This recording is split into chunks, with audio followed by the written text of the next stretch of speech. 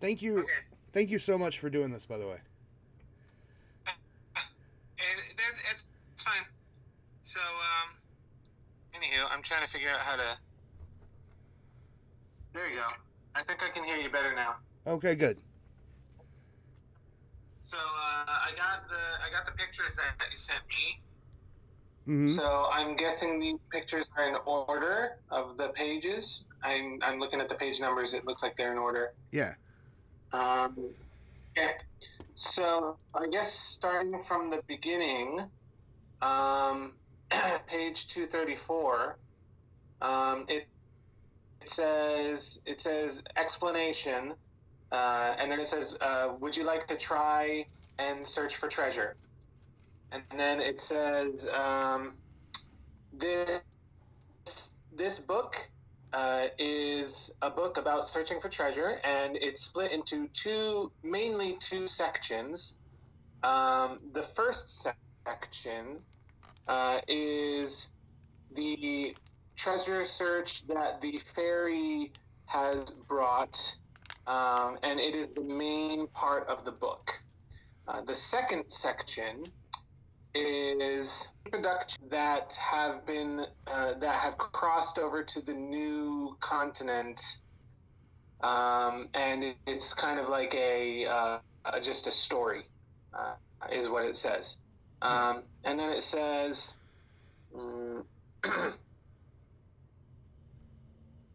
Okay, so it says that after reading through the first section about the treasure hunt, we should think or ponder about the stories of the fairies in the second part, and then it's got the first little like section header after the second paragraph. It says about the puzzle of the treasure hunt. And then the paragraph starts. It says, so must read the poems, and the 12.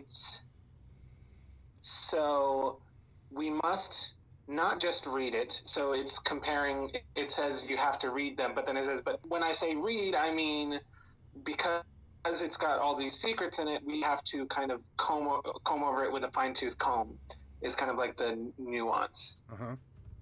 And it says, so don't read it like a poem, but rather read it more like a cipher, or like a cryptography cipher or something like that. And then it says, however, there is a big problem that appears when you read this, and that is because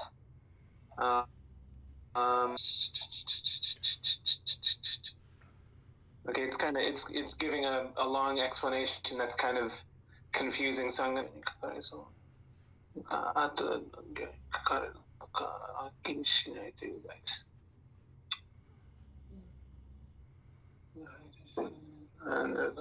okay, so it says that there's a big problem. This is the last paragraph of 234. There's a big problem, and what that is that in the poems, in the 12 poems, you can read it from start to finish. However, there are many ways to read it. Like, for instance, if you read one line, you are not sure whether that one line is connected to the line before it or the line after it. And that's kind of left vague on purpose. And then moving to page 235, in regards to this point, a friend of mine, an American friend of mine, read the poems for me, and I asked him, so I'm assuming that the author of this is a Japanese guy. He goes, and I asked him which one does, certain lines that I was confused about connect to. Does it connect to the line before, the line after? And and he told me that it's not clear, that it's left vague on purpose. So the person. I'm not sure if it's the author. It says an acquaintance of mine that is an American. Okay. I asked him about the kind of like the grammatical state of those poems, and that American said it's vague, so there's no way to 100% say one way or the other, is what he told me. So that's basically, I'm not sure if this American that he's talking about is the author, but it does look like that the person who translated this book into Japanese is the person who's kind of speaking in this writing here. Right. Is what it.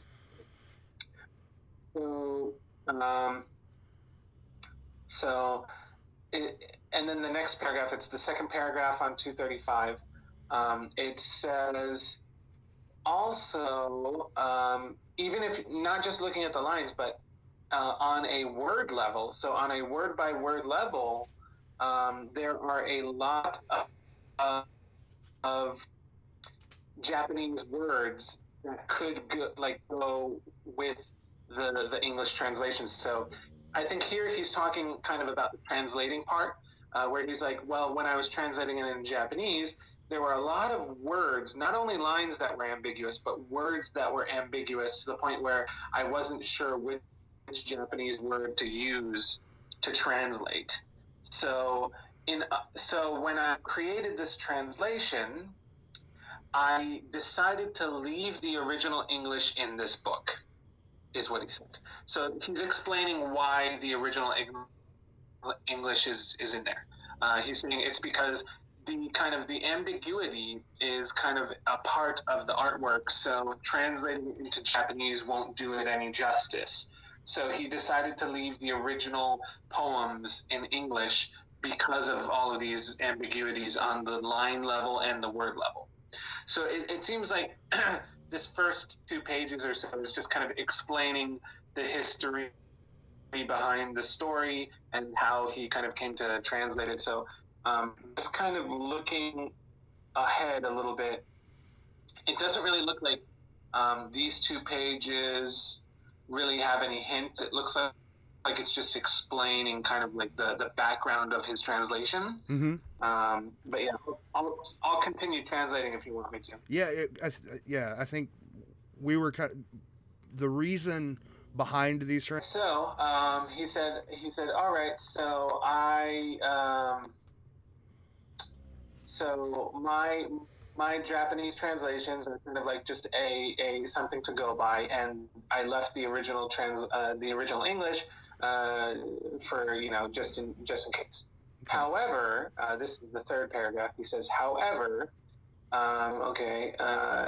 so however, even if you have the original English and my kind of rough Japanese translation, self-deprecating Japanese culture. So he's saying my poor translation. If you have my poor translation in the original English, it's as if you were grasping at clouds. It's very vague still. So this is not like a special. This is not a special idiom. Grasping at clouds is kind of like what we use with grasping at straws, kind of. Mm-hmm. Grasping at clouds is a very common thing. So I don't think there's a special meaning to clouds, but I don't know. There could be. But he said it's like grasping at clouds. It's very vague, is the first sentence. And then he said, because of that, I actually made an international phone call to the original works editor, who lives in New York, and his name is Byron Bryce. Bryce. Bryce. Yeah, okay. Byron Bryce. It's like phonetic Japanese, so it's not really. I couldn't really tell what the spelling was in English. Gotcha. And I gave him a phone call, and I received a special hint for Japanese readers. So this is interesting. Okay, and he said, however, this hint is not a kind of hint where you could solve the puzzles immediately. So it's not like a super hint, but it's a tiny hint. However, in some cases, so he says, however, in some cases, these hints are actually confusing. So in some cases, these hints end up confusing you more than you would have if you hadn't heard those hints. And that's the end of the paragraph. And so he says, but in any case, hints are hints. So if you use those hints and do some detective work, you can perhaps find a shortcut to the fairy's treasure. So let's all use our heads is the last sentence. So that's the end of 235. I'm going to 236 now, and it has the little hand, and next to the hand it says, so these are hints for solving the 12 poems. And then the small text with the star underneath it says, all of these hints are related to the original English, and they are not necessarily related to the poor Japanese translation. So it's just a reminder saying, remember, these hints, even though I will give you these hints in Japanese, are talking about the original English. Okay, so poem number 1. The list says keywords. So these are keywords that you should focus on. I'm assuming these aren't poems because looking at them, it's just like one word per line. So I'm guessing this is just parts of the poem that you should look at. It is, yeah. Yeah, okay. So it has a bunch of numbers and 2 symbols, and those 2 symbols means line number. So line number 1, line number 2, line number 3, line number 6, 7, 8, 9, 10. So basically in all of these hints, these 2 symbols says line number and then whatever number came before it. And then it shows you the English words that are on those lines that are key parts of the hint. Okay, so after the list of all words, there's another section below it that says, in parentheses, hints or hidden meanings is what's inside the parentheses. And then it says, line number 9, the water veers is water that is being shot up into the sky. So do you think this is a normal spring, or do you think it is a fountain, like a man-made fountain? What do you think? So this is like kind of like a rhetorical question, or like a question that is meant to make you think. So it says, this water veers is referring to water that shoots up at the sky. What kind of water shoots up at the sky? Is it a fountain? Is it a natural hot springs like Yosemite Park? What is it? That's the question. Then it says row number 10, small of scale. Okay. Then it says small in English obviously means small, but what does scale mean? In Japan, we have one thing that uses the English word scale called scale model, which scale model uses kind of like the phonetic words of, kind of like how in English we say the word sushi rather than calling it raw fish, we just take the Japanese word and pronounce it in our language. Mm-hmm. They have a word in Japanese that's scale model, which is just the Japanese pronunciation of scale model, which refers to like, plastic models that are at like a 3-to-1 scale or something like that. So like if you make little tiny models of cars or whatever, and it's like, this is totally 100% accurate, but it's to a certain scale. That's what a scale model is. So I'm guessing that this hint is probably saying Well, think of what the meaning of scale is. And people would look at that and be like, well, I guess scale model is referring to the fact that it's at a certain scale compared to the original. So he's probably pointing you. Small of scale means, that the relative size compared to what it should be, or what the original is, would be small. And I think this hint is probably a little bit more for Japanese readers who don't understand English, because it doesn't really feel like, it kind of feels like the hint behind this one is like, not many Japanese people know what the meaning of scale is, so think about what scale models are, and maybe you'll find out that it means, relative size. But I'm not seeing anything else, super hinty. And then the next one says 16 to 17. So line 16 to 17, which interestingly enough is not in the keywords. Line 16 to 17, it says, what we take to be our strongest tower of delight is a quote from a famous book. What is that famous book? That's the hint. So it says that the editor told him that this is a direct quote from a famous book. What is that famous book? So I guess if you figure out what that famous book is, it might be a hint. So line 21, there's the spout. He says that this is referring to the water veers in line 9.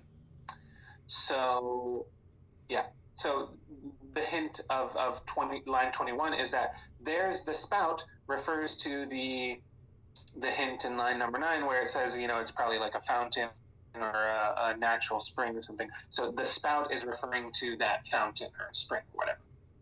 Okay? All right. Okay, so number 2, poem number 2.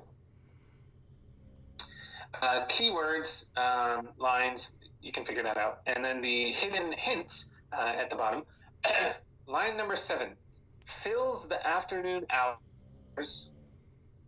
If you translate it to Japanese directly, means, and then he says fills the afternoon hours, which is literally like afternoon hours, and then fill like you'd fill a cup. But he says there is actually a more direct and easier, simpler way to translate this expression. ...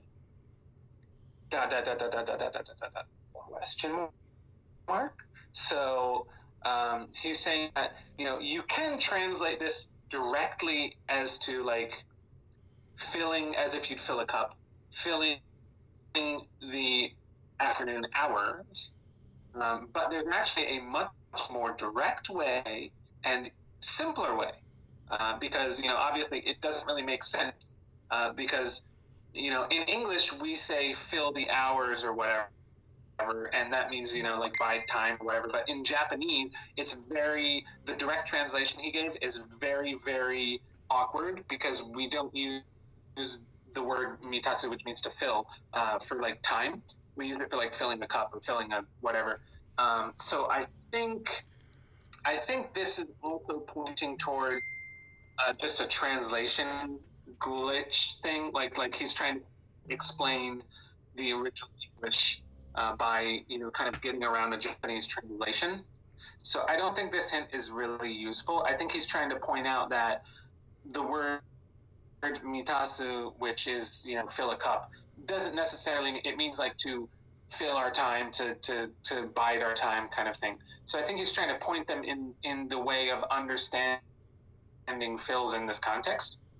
So I'm not seeing any real big hints, but I did translate the hint for you there. So lines 8 to 9, here is a sovereign people who build palaces to shelter their heads for a night. And then he says, this is a direct quote from a famous book. So what? Okay, this is an interesting way of putting it. He basically says the same thing as the last hint, where he says, let's figure out what book it's quoted from. But instead of saying, what is that famous book, he says, so let's pull out the encyclopedia and flip it upside down. So I think maybe this is him trying to be clever and telling more of a hint than he should, I guess. I don't know. But there is an idiom in Japanese where you say turning something upside down means going through something thoroughly, but it does also mean literally turning something upside down if you want it to. And he says, like, specifically, instead of saying look for the book in a library or whatever, he says, like, look. He literally says, this is a direct quote from a famous book. So let's go ahead and turn the encyclopedia upside down, is what he's saying. So I don't know if he's referring to a specific encyclopedia. Maybe this is a quote from a specific encyclopedia, and the entry that contains this quote is something of consequence. And, you know, maybe he's referring to, I'm not exactly sure, but I'm trying to think if there's a better translation for encyclopedia, because maybe because I know that in English we have a bunch of words that kind of mean encyclopedia, so I want to be really sure that this is correct. Inyo-jiten. Yeah, it does look like, okay. So this could be referring to a Japanese to English dictionary, because apparently they use this word also not only for encyclopedias, but they also use it for like dictionaries. Okay. So it could be referring to the dictionary. So it could be saying turn the dictionary upside down, or like, you know, go through it thoroughly, or, you know, turn the encyclopedia upside down, go through it thoroughly. But I do find it interesting that he said turn it upside down. Maybe that is it. I don't know. Yeah. So, and that's the end of 237. So 238. You got the keywords, you got the line numbers, and then it said hidden. That's a nice little fairy there. Hidden hints. He said, oh, this is actually an interesting hint. So for the third poem, the editor told me that if I gave you any hint at all, it would immediately solve the riddle. So I will not give you a hint, is what he was told. So he was not given a hint for number 3, but he was told the keywords, which are listed there, and he was told that if I gave you a hint, it would give away the riddle immediately. So there is a hint that exists that would give away the riddle completely, and the editor could not think of any other hint besides that one hint that would give it away immediately. So that in itself, I guess, is kind of it. Okay, so poem number 4, list of keywords, and then on the next page is, at the top of the next page is the hidden hints for poem number 4. And it says, line number 11, free speech means free speech. But what does that mean? Is what so he basically just translated. So I'm guessing that means that in his quote-unquote poor translation, he probably didn't use this phrasing for free speech. And so he's clarifying it here as a hint. So just to give you kind of and people learn American history and they learn about the First Amendment, most Japanese translations of the First Amendment use freedom of speech like this. So it's not like a super special translation, but the literal, like if I were to take that free speech translation and word, like letter by letter, explain exactly what it means, it means, you know, and then So freedom of words and theories. But I think this is more like for people who can't quite get the original English and are confused about why the Japanese is completely different or something like that. So the second hint for line 11, the couplet is referring to, so it's explaining kind of like a historical thing. Couplet is referring to a kind of line limerick that Shakespeare used to use in his plays. So, first to a line, a lot of noise going on in the background. Go ahead, I can still hear you. You can still hear me? Okay, good. All right, so that was the second hint. The second hint was couplet. Couplet is a kind of two-line poetic function that Shakespeare used to use a lot, and that is the hint. The third hint is line 13. Columns is referring to, columns of a building. And he said, okay, so the editor told me that these columns are made out of stone. So the hint is, what is the most famous stone column structure in the world? I'm thinking Stonehenge is what I'm thinking, but I don't know about you, but that's what the hint is. So poem number 5, keywords, lines, okay. And then the hints are, for line number 1, the hint is lane. This is, when you translate this directly, it refers to a small road or a small pathway. But the lane that is used in this context is a proper noun. So a proper noun means that it is a name of something. So what is it a name of? Is it a name of a mountain? Is it a name of a river? Is it a name of a town? Or else ... question mark. So it's saying that the lane in line number 1 is not referring to a street or a pathway. It is referring to a proper noun or the name of some sort of place. He says mountain, river, town, or ... So I'm guessing it's probably not a mountain, a river, or a town, because I guess he wouldn't want to give it away. So it's the name of something. So that's the hint. Number 4, line number 4 is weight and roots. This is, okay, so weight roots. He says that he referring to the editor, he says that you should think about construction while reading this.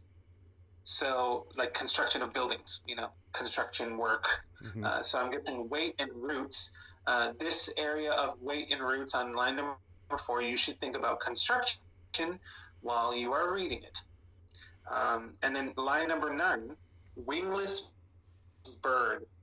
If you translate it directly, it means bird without wings. So you translate it directly. But for instance, iron horse. Oh, okay. For instance, iron horse. Oh, okay. So, apparently he's trying to show that just because it's talking about a wingless bird, it doesn't mean it's a literal bird without wings. But that in Japanese, and I didn't know this, I just Googled it, and apparently it's so. Apparently motorcycle people, like people who are into motorcycles in Japan, they call their bikes, their motorcycles, they call them iron horses, like the phonetic, like what I said with sushi, like they just take the word iron horse in English and they call their motorcycles iron horse or something like that. So just as that is so it's not literally referring to a horse made out of iron, you should think of what a wingless bird could refer to. And then it kind of bleeds onto the second page. And in Japan, you can actually see this thing very easily. So whatever wingless bird refers to, it is very easy to see in Japan. Or specifically in Japan, he says also in Japan. So in other words, this is not something that's like in Europe or in America that no one will have any idea of what it is. He's trying to make a point that whatever wingless bird is referring to, you can see them just as easily in Japan as you can, wherever this book was written. So wingless bird, I don't know, airplane, helicopter. Yeah, helicopters. So that's the hint. And then poem number 6, lines, keywords, and then the hints are for line 2 to 3, men of tales and tunes, cruel and bold. So,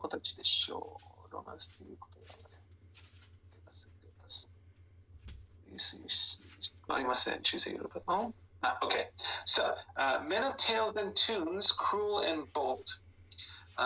He then translates it into Japanese, which it's a direct translation. There's no special real translation.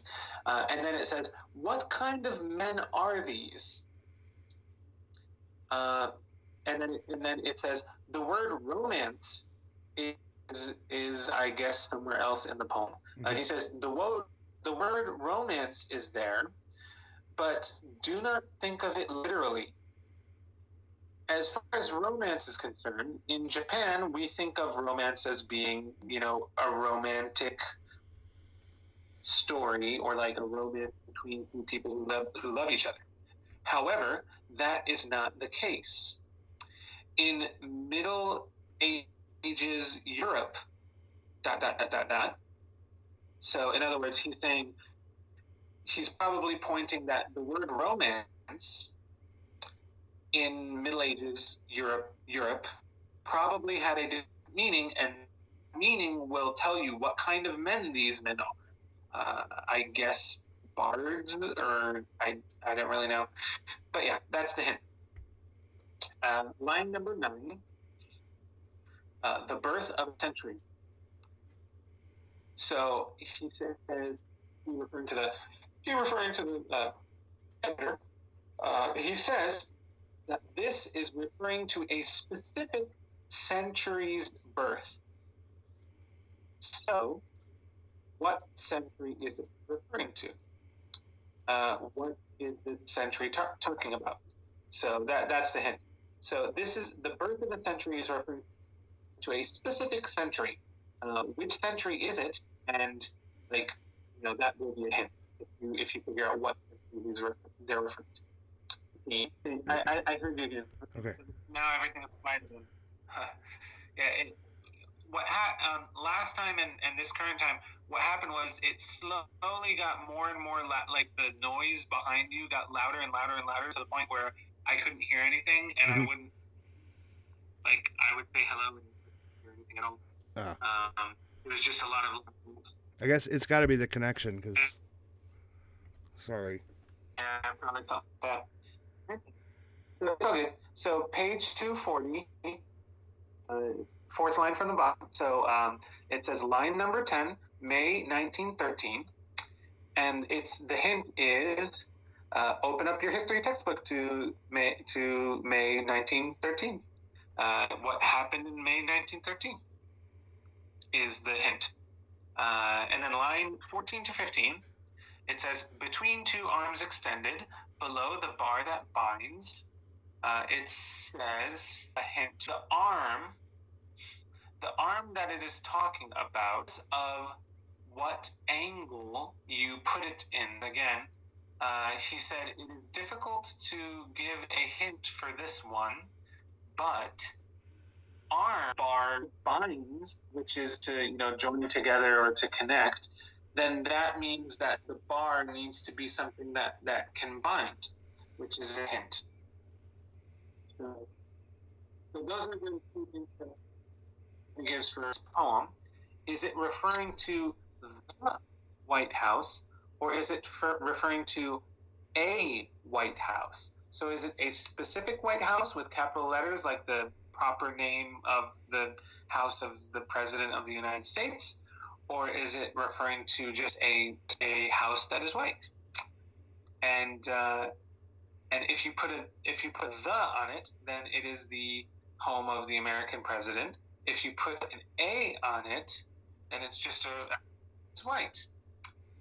So because there is no A or the, which one is it? That's the hint. So poem number 7, it has the keywords, and then it has some guy in a crown, and then below the keywords it says, line number 2, sweet generally means sweet as in taste. Sweet as in taste, but that you should not really be concentrating on the taste, because the editor says that, for example, the air of some place, or like the air of a situation, can be sweet. Like if you see two lovers glancing at each other and you say the air was filled with sweet sense of romance or whatever, blah, blah, blah. So the air could be sweet without being tasty sweet. It can smell sweet or feel sweet. So think of how air can be sweet is the hint, apparently. Apparently air is very important to this sweet meaning. Yeah. So line number 4, it says high post. This post is made out of wood. That's the hint. Line number 5, education and justice.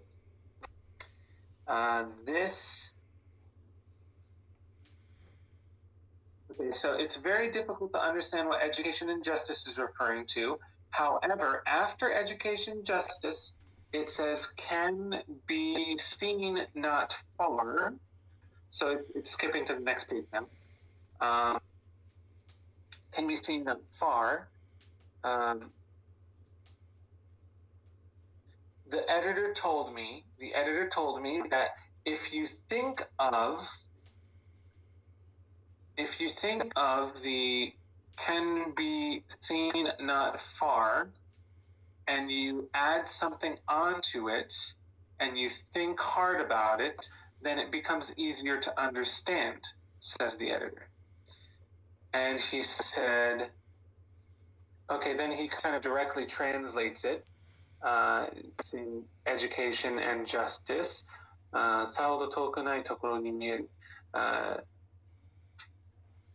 さほど can be seen not far. さほど遠くないところに見えるのは? Okay, so he's saying, what? This is also kind of ambiguous in Japanese, but what I'm kind of getting is he made a direct translation of the education and justice can be seen not far, and he said education and justice can be seen not far. Or another way I could translate it would be education and justice are seen in a place that is not too far away from here. That would be a more direct translation. But it's not clear what he's kind of getting at. And then he says at the end of that, what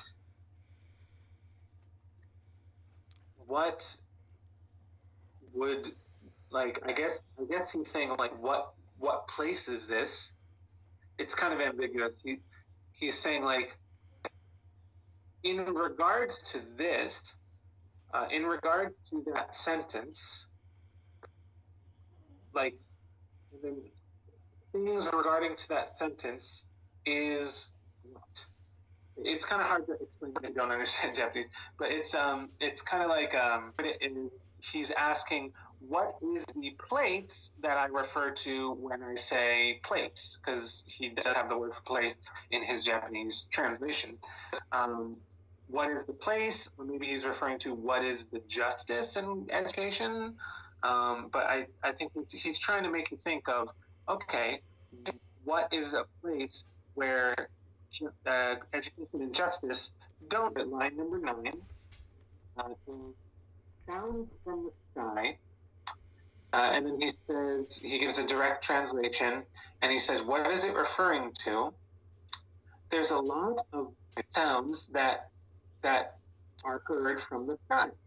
For instance, the sound of a bird, the sound of a plane, the sound of Superman. No, he doesn't do it. The sound of a bird, the sound of a plane, the sound of the wind. And then he says, there's also sounds that are not registered by human ears. There's also sounds that you cannot hear without a special machine. 12, twain. Oh, okay. All right, this is interesting. So, twain, and then he gives the hint by translating the word twain and the phonetic spelling of the word, the English word, the spitting of a rope or the threads on a rope or something like that, then they have a word for that. But he says it's not that. It's literally just a phonetic thing. So it's name. Because like 100% people's names, like 100% of non-Japanese people's names are just phoneticized. Mm-hmm. So I'm getting. You're breaking up again, but I'm guessing it's just Mark Twain, right? Yeah. Yeah. Okay. Yeah, that's probably. Okay. So let's see. So that is the end of poem number 7. Now poem number 8. It has keywords, and then it has the little goblin with like a flower, and then the hidden meanings. It's line number 1. The 3 stories of Mitchell is, and then he kind of translates it, saying it's the 3 stories of Mitchell, but he says that the word stories has special meaning. So, is it referring to the 3 like bedtime stories of Mitchell, or is it referring to the 3 stories of Mitchell as in like a 3-story building? Huh? And then he said, at first I thought that it meant the 3 like bedtime stories, but Mr. Bryce or Brees or whoever the editor was said it means 3 stories, like 3-story building. It sounded like when he said 3 stories, like a 3-story other thing. And so it looked like he was trying to avoid giving away too much, and he was trying to think of a more generic way of explaining the meaning of stories so that the guy could translate it better. So obviously, if you think of the mindset of the editor, he wants the Japanese translation to be as accurate as possible, and he wants the Japanese translator to kind of be, quote unquote, kind of like in on it a little bit so that he knows for the very confusing words how to translate it accurately so that the Japanese people have a fighting chance at solving the riddle, I guess is his point, at helping the guy. Yeah. So it sounds like he was trying to give him information, but he kept on thinking like, do I want to say 3 this or do I want to say 3 that? No, that would give away too much. So I guess he was trying to figure out what is a context that uses stories in the same way as the actual meaning of stories that I am using without giving away what the stories are referring to. And so I guess he said he probably thought that a 3-story building is the closest meaning of story that wouldn't give away the meaning of what the stories are referring to. Mm-hmm. Yeah. So that is the hint for line number 1.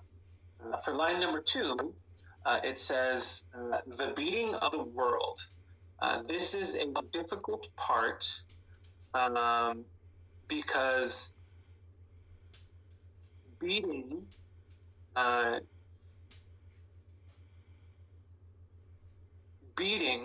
is referring to. Okay, this is kind of confusing. I'm gonna read it and then I'll get back to you. Hold on. Okay. Okay. So the beating of the world. The difficulty of the hint for this, the beating of the world, is that the hint is that beating is referring to a drum, and the spelling for drum is D-R-U-M, and the hint is that you need to find the name of a person to get the hint for this. And in order to find that person's name, pull up an English dictionary. So I'm guessing it's a Japanese to English dictionary. Or maybe it's just an English dictionary. Drum. And then find that person's name somewhere around the word drum. It says find the word drum in the English dictionary and then look somewhere around the word drum in the English dictionary and you will find the name of the person that you need to find in order to solve this mystery. Okay. And then the last part says that you will not get the treasure if you don't try hard. So I don't know how far away it is from drum, but it sounds like you're going to have to work for it. So for number 8 to 9, it says, step on nature, cast in copper. And he says, referring to the editor, he says that you should think of a leaf, as in like the leaf of a tree. Well, and then he says, but what does a leaf mean? So I think maybe he's trying to make you think of a leaf, and then you kind of have to make another step thinking of, okay, what other kinds of leaves are there? I guess is what they're implying, but that's just what it says. Think of a leaf while you're reading this, and then also, what does a leaf mean? So let me see. Okay, number 21. When that maybe it's referring to a tree. Of course, I can't say I think that it means tree. So it sounds like that Mr. Bryce was not trying. He was like, nope, I'm not going to give you a hint on this one. And then the Japanese guy just kept kind of like prodding him and being like, this, and looking at his reactions or listening to his reactions on each of them. The Japanese translator says, I think that the tall fifth, is referring to a tree. But I'm not sure, and I can't make a direct explanation. I think it's a tree. So he's telling us directly what he thinks, and I think he's doing it because he's not sure. So if he had gotten a direct answer from the editor, he would probably have to make it a little bit more ambiguous and be like, oh, what do you think? Blah, blah, blah. But it sounds like he doesn't really know, but when he was kind of throwing things to see what would stick, it seemed like tree gave him a different reaction from other words that he threw at the guy, and so he thinks that it's referring to a tree. Poem number 9, there's the key words, and then it goes on to the next page, page 244. And then it says at the beginning of page 244, this is for poem number 9, it says, wind rose is referring to a nautical maneuver. So, in other words, people who would ride boats across the ocean, Mm-hmm. he said wind rose is referring to a maneuver that people who are maneuvering ships would do. So it literally means nautical maneuver. He says that windrose is referring to or related to a nautical maneuver, is the hint. And then it goes on to poem number 10. Keyword listed out, and then it says line number 6 that is worrying, and this, okay, in the Japanese, and he says, what kind of things make this sound? You would think maybe a bug, or like a fly, or like a bee or something, maybe the sound of a propeller. There's a lot of things, but so if you include the word cars from line 7, then it seems as though that the whirring sound is referring to something that runs across the land, like above land. So it's not flying. It's not flying, and it's not underground. It's on the land. It's running on the land, and that's probably what's making it. But I'm guessing you said bicycle? Yeah. So the translator says that when he asked the editor said that it is something that needs the power of humans to run, which means, I'm guessing, manual spinning a wheel or spinning the pedals on a bicycle, or something that involves a human being doing some work in order to make the thing move.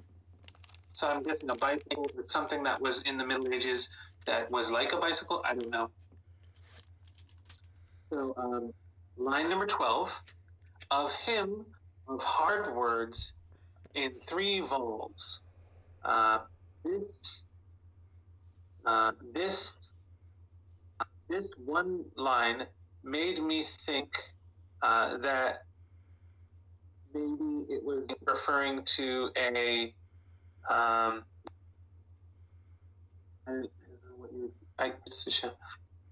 trying to figure out the translation of this.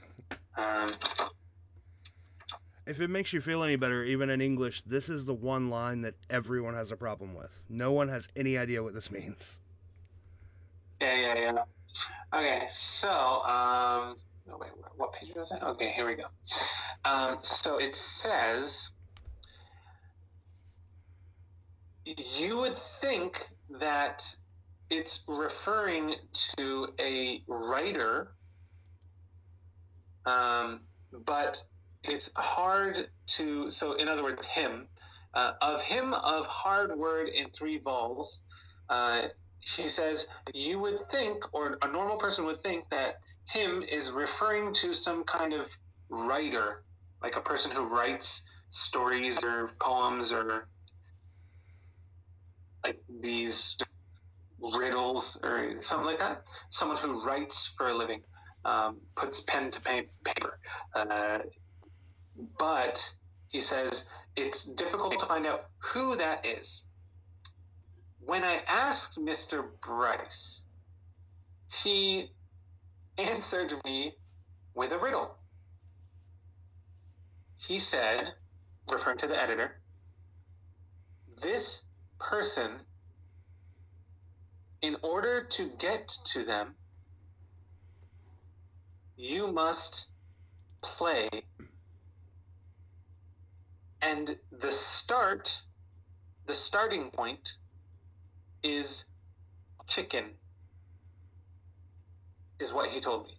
So Mr. Bryce gave a riddle to the Japanese translator, and his riddle was, and this is all written in Japanese, so I don't know exactly what he said in English, but I'll give you the most direct translation I can. It says, in order to arrive, as in like arrive at your destination or arrive at the airport or arrive, like physically go to his place, in order to arrive at this person, you must play with words, and the start is chicken. So, in other words, in order to get to this person's name, I'm guessing, you need to do something like, play some sort of word game that maybe kids play, or something like, I don't know, like something like in Japan. In Japan, we have a game where one kid says a word, and then the next kid takes the last letter of that word and starts another word with that word, and then you keep on going back and forth until someone can't think of a word.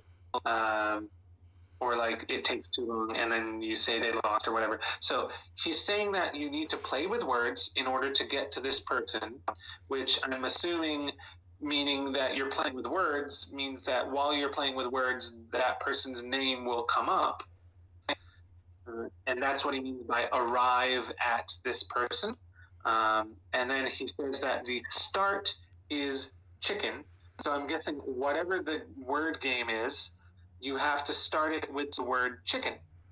And then eventually you will end up at the name of the person who's referred to by him. That's an interesting hint. So number 19. Line number 19. Rhapsodic man's soil. Rhapsodic man is... I can only guess that means rhapsodic. I don't know what rhapsodic means in English, and I don't know what that means in Japanese. So I'm gonna just hope that it's rhapsodic. But just in case, I'm gonna go ahead and look it up on Google. See if some interesting words come up.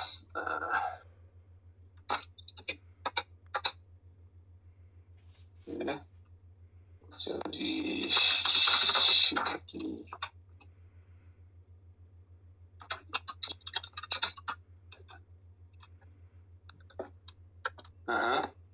Okay. English. Okay. So this is a little bit interesting. So his direct translation of the rhapsodic man is a man of epics. So, like, apparently this word is the word they use to refer to epic tales. So, like, the Odyssey. The Odyssey is referred to as this, apparently, from Google. I searched this word, and the first thing that came up was the Iliad and the Odyssey. So it's referring to epics, which is a type of story from long ago. And he said, I made a poor translation of Rhapsodic Man as the man of epics. I cannot solve this riddle. However, from the word rhapsodic, think of a famous song. Then you will know that the rhapsodic man is the man who made that song. Freddie Mercury, I guess? It's George. That's what it sounds. It's George Gershwin, Rhapsody in Blue. Oh, Rhapsody in Blue. Okay, George Gershwin. Okay, I was thinking of Bohemian Rhapsody. Anywho, okay, so that's the end of the hints for poem number 10, and then poem number 11. We've got all the keywords, and I don't even want to try and guess what that is. And then hints for. It's like a bunny, rabbit, donkey person. So line number 1, it says octave. Octave, obviously refers to the number 8. And in music terms, 1 octave is, an octave of notes. However, octave is actually a proper noun. So octave is actually the name of something. So octave is a proper noun, and that is directly from Mr. Bryce, the editor. So the editor said that octave is a proper noun, and he did not give me any other hints. So octave is a proper noun. That is the hint. Then there's a hint for 18 to 20. To achieve by dauntless and inconquerable determination. And he said that this is a direct quote from a book. And then he says, similar to the last time, he says, okay, so let's pull out the encyclopedia or like the dictionary or wherever you would go to find a quote in a book, and let's open it. So he did not say turn it upside down like he did last time. He said let's open the encyclopedia, let's open the dictionary, let's open the place where you go to search for quote in books. Okay, so that's the hint for 18 to 20, and it looks like okay. Here's the final poem. Lists all the keywords. These are the words you need to concentrate on, and then and it says line number 1, M and B. These are the initials of 2 people. These are the initials of 2 people. However, with this information, you can't really tell what people they're referring to. So I asked Mr. Bryce, what do these people do? Like, what are their jobs? What did they do? And he said that both of them are very famous song composers. Mozart and Beethoven? I guess. Yeah, that's exactly what they are. Okay. All right. So he says. So what is M referring to? What composer is M referring to? What composer is B referring to? And then it says line number 2, Congress. If you translate directly, is the American Congress, which is he uses kind of like the word Parliament, but then he puts American in front of it. So he's like, it's basically like the American version of Parliament. So he's like, well, Congress refers to the American version of Parliament. But when I asked Mr. Bryce, he said that Congress is actually a proper noun. So it's the name of something. And he did not give me any extra hints. So I have no clue what proper noun it is referring to. Okay, then he says line number 2 R, line number 3 L. This R and L are also referring to people, and according to Bryce, R and L refer to one person, and it is a critical politician. And he gives a bunch of definitions of the word critical because, he wants the Japanese users to, because anyone who doesn't really take language learning seriously, if you tell them like, oh, it means critical, and then they're like, oh, what does critical mean? They're going to pull out like an English-Japanese dictionary. And the one thing that I hate and that is really, really horrible about one language to one language dictionaries is that most of the time it's got like 1 or 2 translations, and there's like 8 bajillion, and it just takes the 2 most common, or it just gives you 1. So he's trying to prevent that. So he gives a bunch of meanings of critical, which is like dangerous, important, extreme, things like that. And then so it says like R and L refers to one person, and according to Mr. Bryce, it is a critical politician. And then he says, do you have any idea who it is? I don't. And then line number 13, it says, rumble is the sound of rumbling, but what does that mean? ... So rumble is something that you should focus on, but what does it mean? It's the sound of rumbling. I think this is more of a translation clarification, I think. Number 14, brush. There's a lot of meanings for brush. However,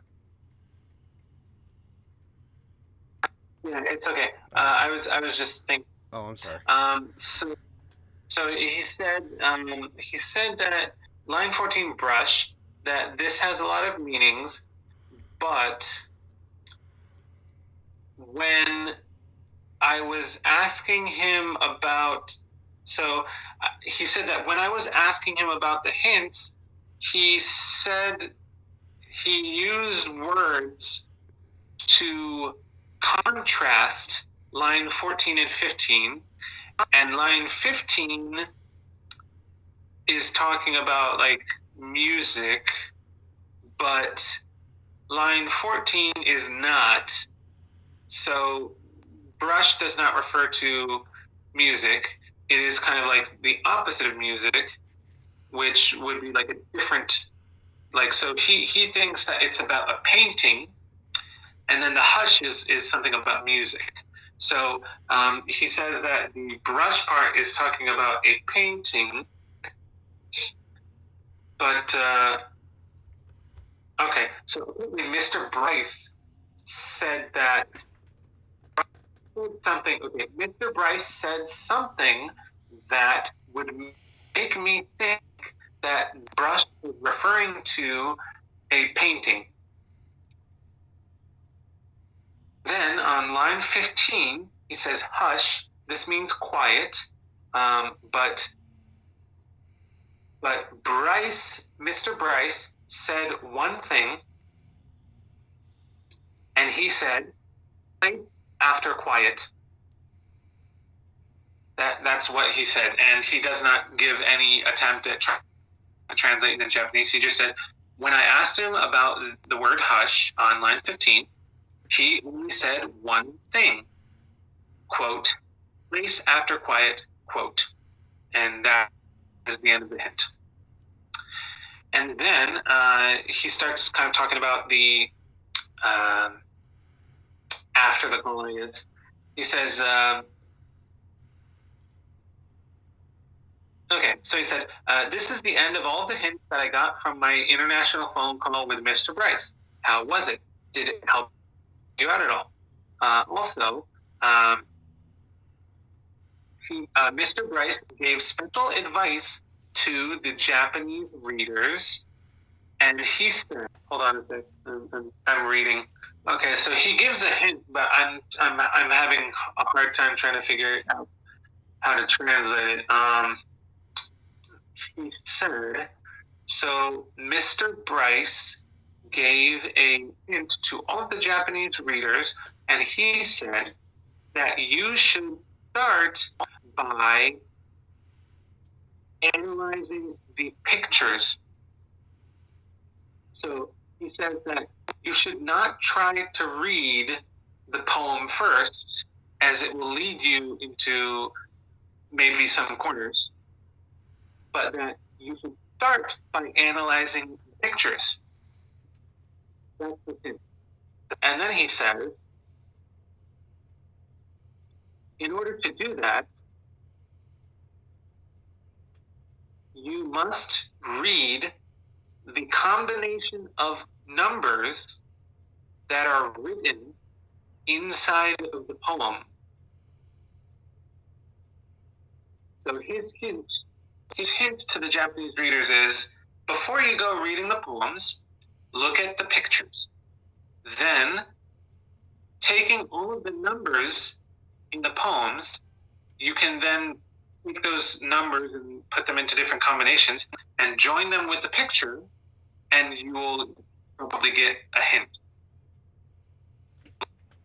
That was his overall general hint. And he said that. So he said, also keep in mind that when this book was made in America in 1982, on November.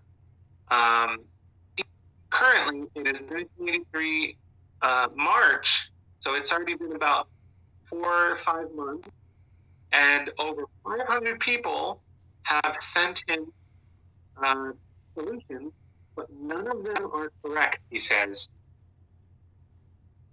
So he says he definitely wants the Japanese readers to think of a solution and send him a letter. Towards Japanese readers solving the puzzles. And he said, even though solving the puzzles is very difficult, that according to Mr. Bright, it was very, very hard to actually make the puzzles. Okay, so apparently, while he was burying treasure, police officers would constantly him question, take him in for question. I guess. Still here? Hello? Hello? Can you hear me? Yeah. So apparently he said that it was very difficult to actually make the puzzles because he would be trying to bury these weird things with a shovel, and police officers would stop him, take him in for questions, and I guess they probably thought it was like bury a body or something. I don't know. And like apparently he had trouble getting into Canada because he had a shovel and a bunch of weird stuff, and the people at customs in Canada just looked at him with really weird eyes, like he was a weirdo. So apparently he's been to Canada. So I guess that's kind of a hint. Some of the stuff is buried in Canada, I guess.